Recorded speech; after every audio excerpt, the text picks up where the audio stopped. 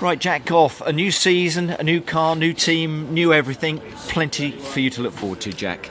Definitely, yeah. It's first day back at school once again, isn't it? It comes around quick. Good way to put it. It is, yeah. I mean, it's great. You know, I've fitted in straight away with Eurotech Racing. Great bunch of lads. Loving the car, loving the team. So it's all looking quite positive at the minute. Let's see what happens when we get to Brands Hatch, though. It was nice. You said that you'd been warmly welcomed, but that's important. You know, feeling part of the team straight off. That must have been, great for you, Jack. I would have thought. Definitely, yeah. If you're feeling at ease with everybody else who is working around you, that makes life a lot easier.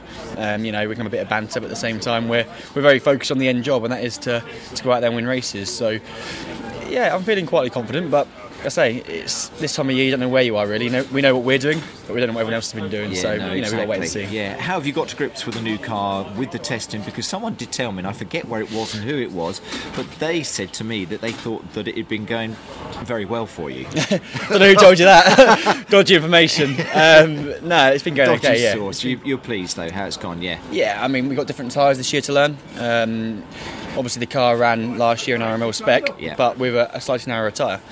So we are learning it slightly again, but the lads are fantastic in the engineering department and all the mechanics in my car as well. And together we're sort of getting through different programmes, and I think we're getting somewhere. Do you feel that you can quickly adapt? Because again, new tyre for everyone is one thing, but then when you change teams and you've got a different car, but you're pretty good at that, aren't you? I'm sure. Yeah, I mean, I've chopped and changed between rear-wheel drive and front-wheel drive again, haven't I? So you're getting used to it. Yeah, I think it was probably easier going back to front-wheel drive because that's what I've done throughout my career.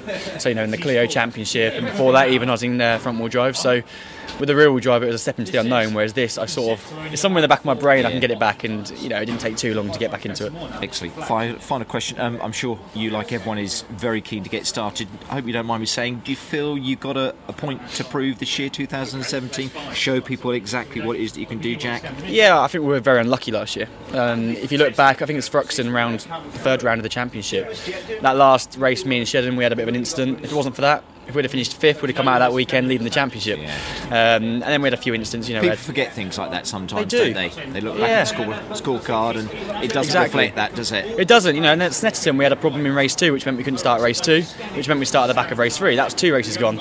Alton Park and the grid, I had a problem with the car. I didn't start that race. Rockingham, I got taken out of 2 races as well, by no fault of my own. But I'm sure everyone down the grid can bring out a load of excuses out of our excuse book. But we know we had the pace last year. We had 4 fastest laps, which is the most out of any driver on the grid. So I just need to make sure we got the pace, but hopefully a bit of luck on our side as well this year.